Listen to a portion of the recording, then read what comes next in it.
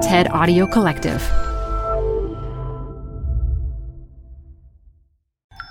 This TED Talk features criminal justice scholar Jarrell Daniels, recorded live at TED Salon Education Everywhere 2019. Support comes from Zuckerman Spader. Through nearly 5 decades of taking on high-stakes legal matters, Zuckerman Spader is recognized nationally as a premier litigation and investigations firm. Their lawyers routinely represent individuals, organizations, and law firms in business disputes, government and internal investigations, and at trial, when the lawyer you choose matters most. Online at Zuckerman.com. The best place to see stars is at home with Prime Video. Get everything included with Prime, like Mr. and Mrs. Smith, starring Donald Glover and Maya Erskine. Rent or buy hits like Mean Girls, starring Renee Rapp. Or add-on channels like Max for the HBO original Curb Your Enthusiasm with Larry David. You've never seen so many stars in one place. Prime Video.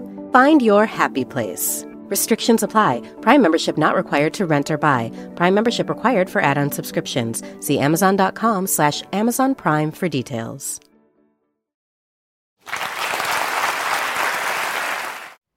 When I look in the mirror today, I see a justice and education scholar at Columbia University, a youth mentor, an activist, and a future New York State Senator.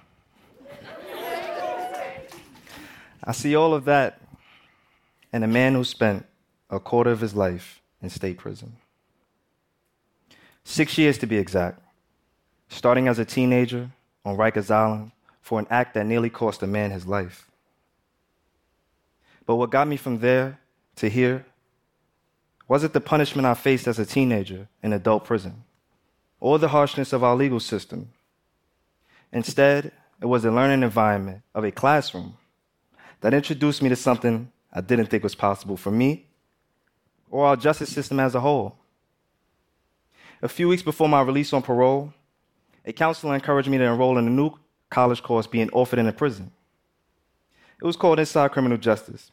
That seems pretty straightforward though, right? Well, it turns out the class will be made up of 8 incarcerated men and 8 assistant district attorneys. Columbia University psychology professor Jarrell Daniels and Manhattan Assistant DA Lucy Lang co-taught the course, and it was the first of its kind. I can honestly say this wasn't how I imagined starting college. My mind was blown from day one. I assumed all the prosecutors in the room would be white.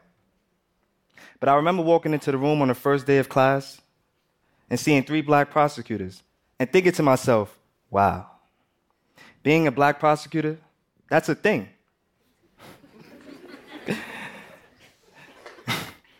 By the end of the first session, I was all in.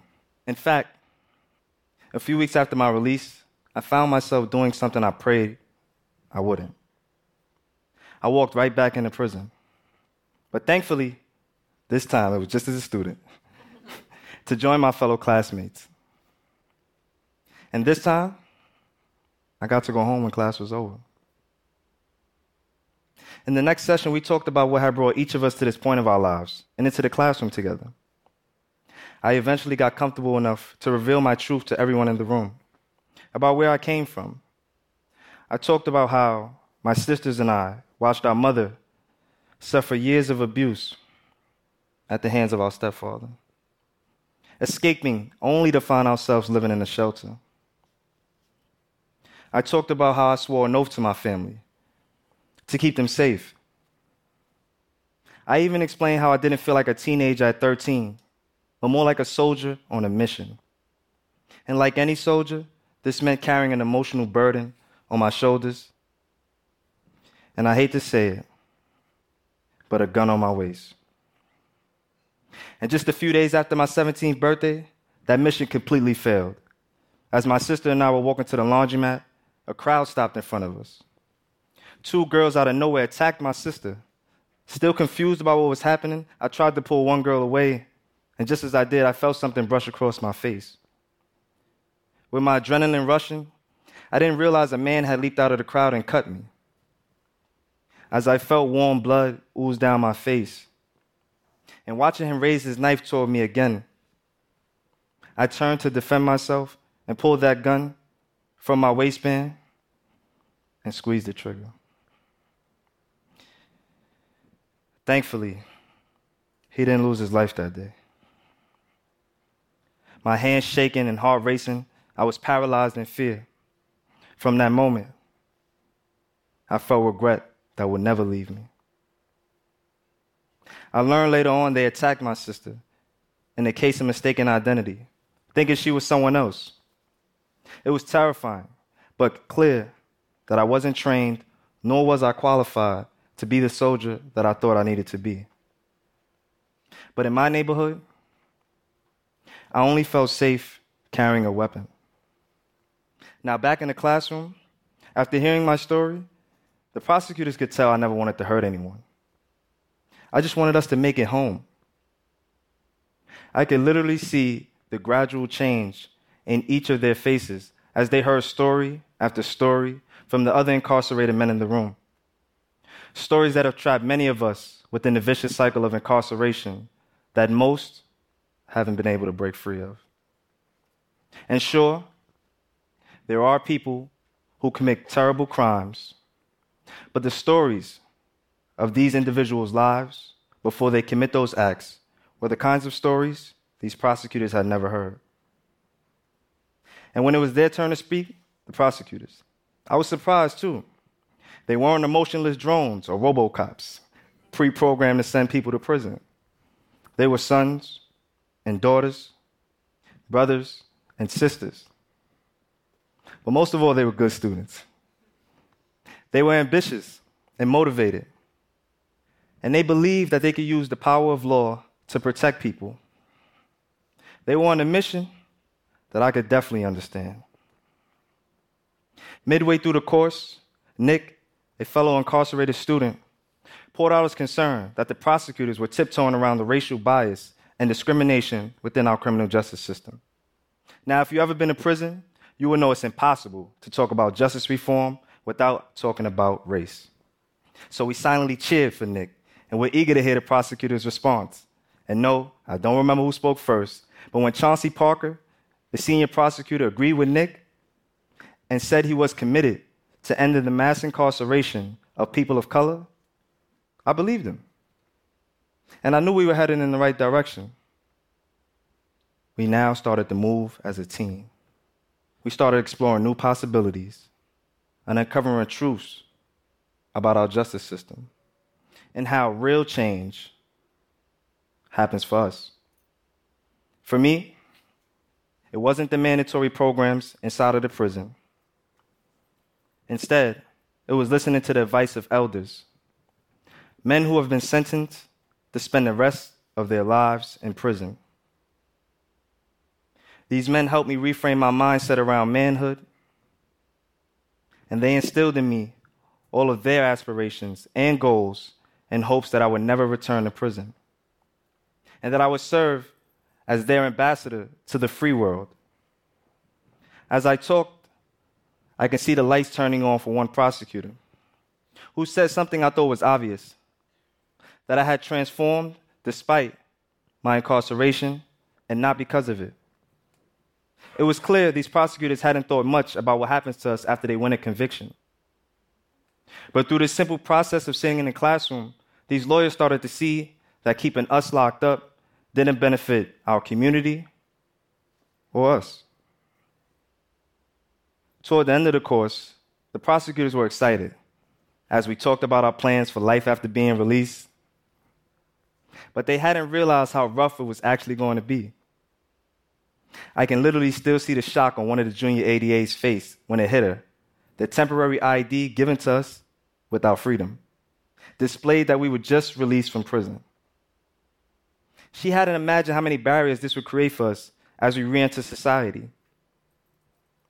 But I could also see her genuine empathy for the choice we had to make between coming home to a bed in a shelter or a couch in a relative's overcrowded apartment.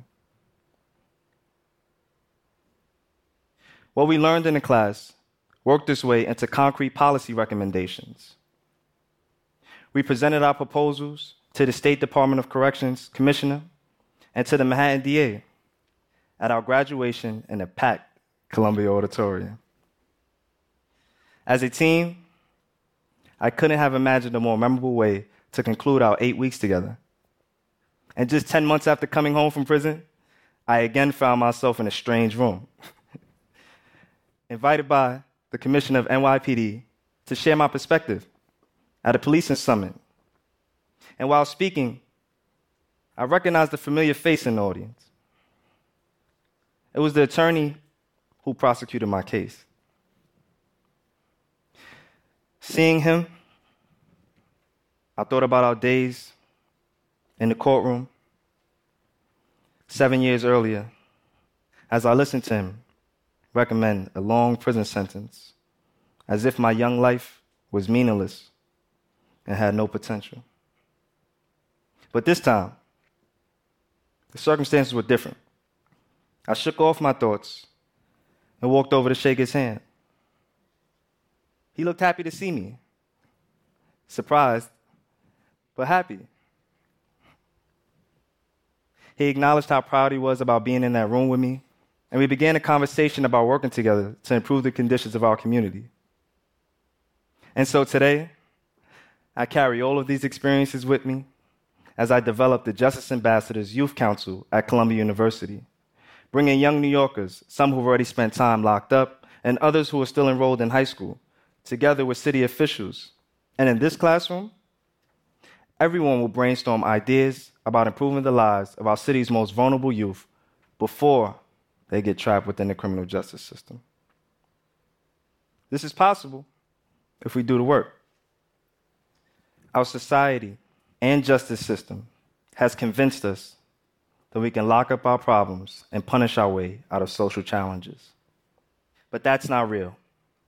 Imagine with me for a second a future where no one can become a prosecutor, a judge, a cop, or even a parole officer without first sitting in a classroom to learn from and connect with the very people whose lives will be in their hands. I'm doing my part to promote the power of conversations and the need for collaborations. It is through education that we will arrive at a truth that is inclusive and unites us all in the pursuit of justice.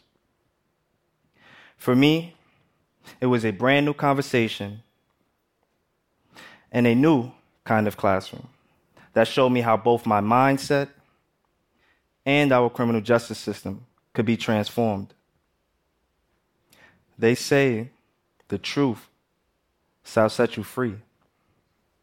But I believe it's education and communication. Thank you.